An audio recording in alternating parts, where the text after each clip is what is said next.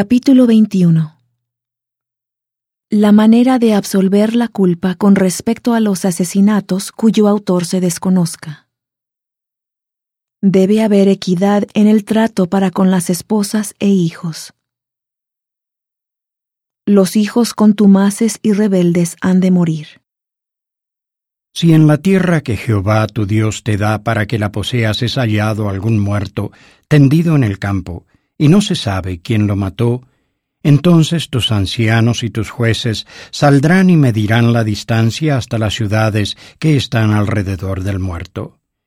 Y acontecerá que los ancianos de aquella ciudad, de la ciudad más cercana al muerto, tomarán de la vacada una becerra que no haya trabajado y que no haya llevado yugo. Y los ancianos de aquella ciudad llevarán la becerra a un valle escabroso que nunca haya sido arado ni sembrado, y desnucarán la becerra allí en el valle. Entonces vendrán los sacerdotes hijos de Leví, porque a ellos los escogió Jehová tu Dios, para que les sirvan y para bendecir en el nombre de Jehová. Y por la palabra de ellos se determinará todo pleito y toda ofensa. Y todos los ancianos de la ciudad más cercana al muerto lavarán sus manos sobre la becerra que fue desnucada en el valle. Y declararán y dirán: nuestras manos no han derramado esta sangre, ni nuestros ojos lo han visto. Perdona a tu pueblo Israel, al cual redimiste, oh Jehová, y no culpes de sangre inocente a tu pueblo Israel, y esa sangre les será perdonada. Y tú quitarás la culpa de la sangre inocente de en medio de ti, cuando hagas lo que es recto a los ojos de Jehová.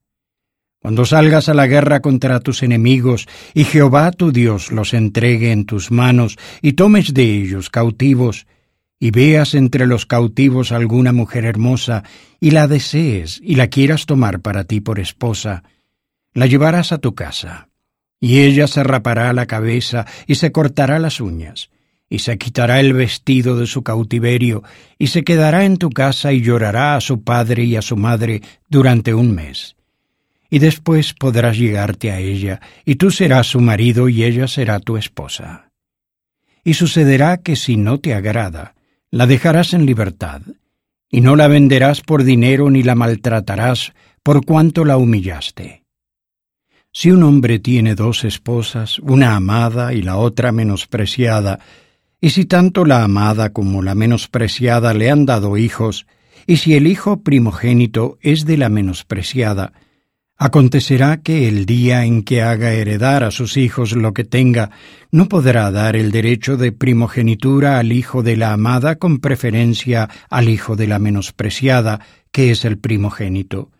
Mas al hijo de la menospreciada reconocerá como primogénito para darle una doble porción de todo lo que tenga, porque él es el principio de su vigor, y el derecho de la primogenitura es suyo.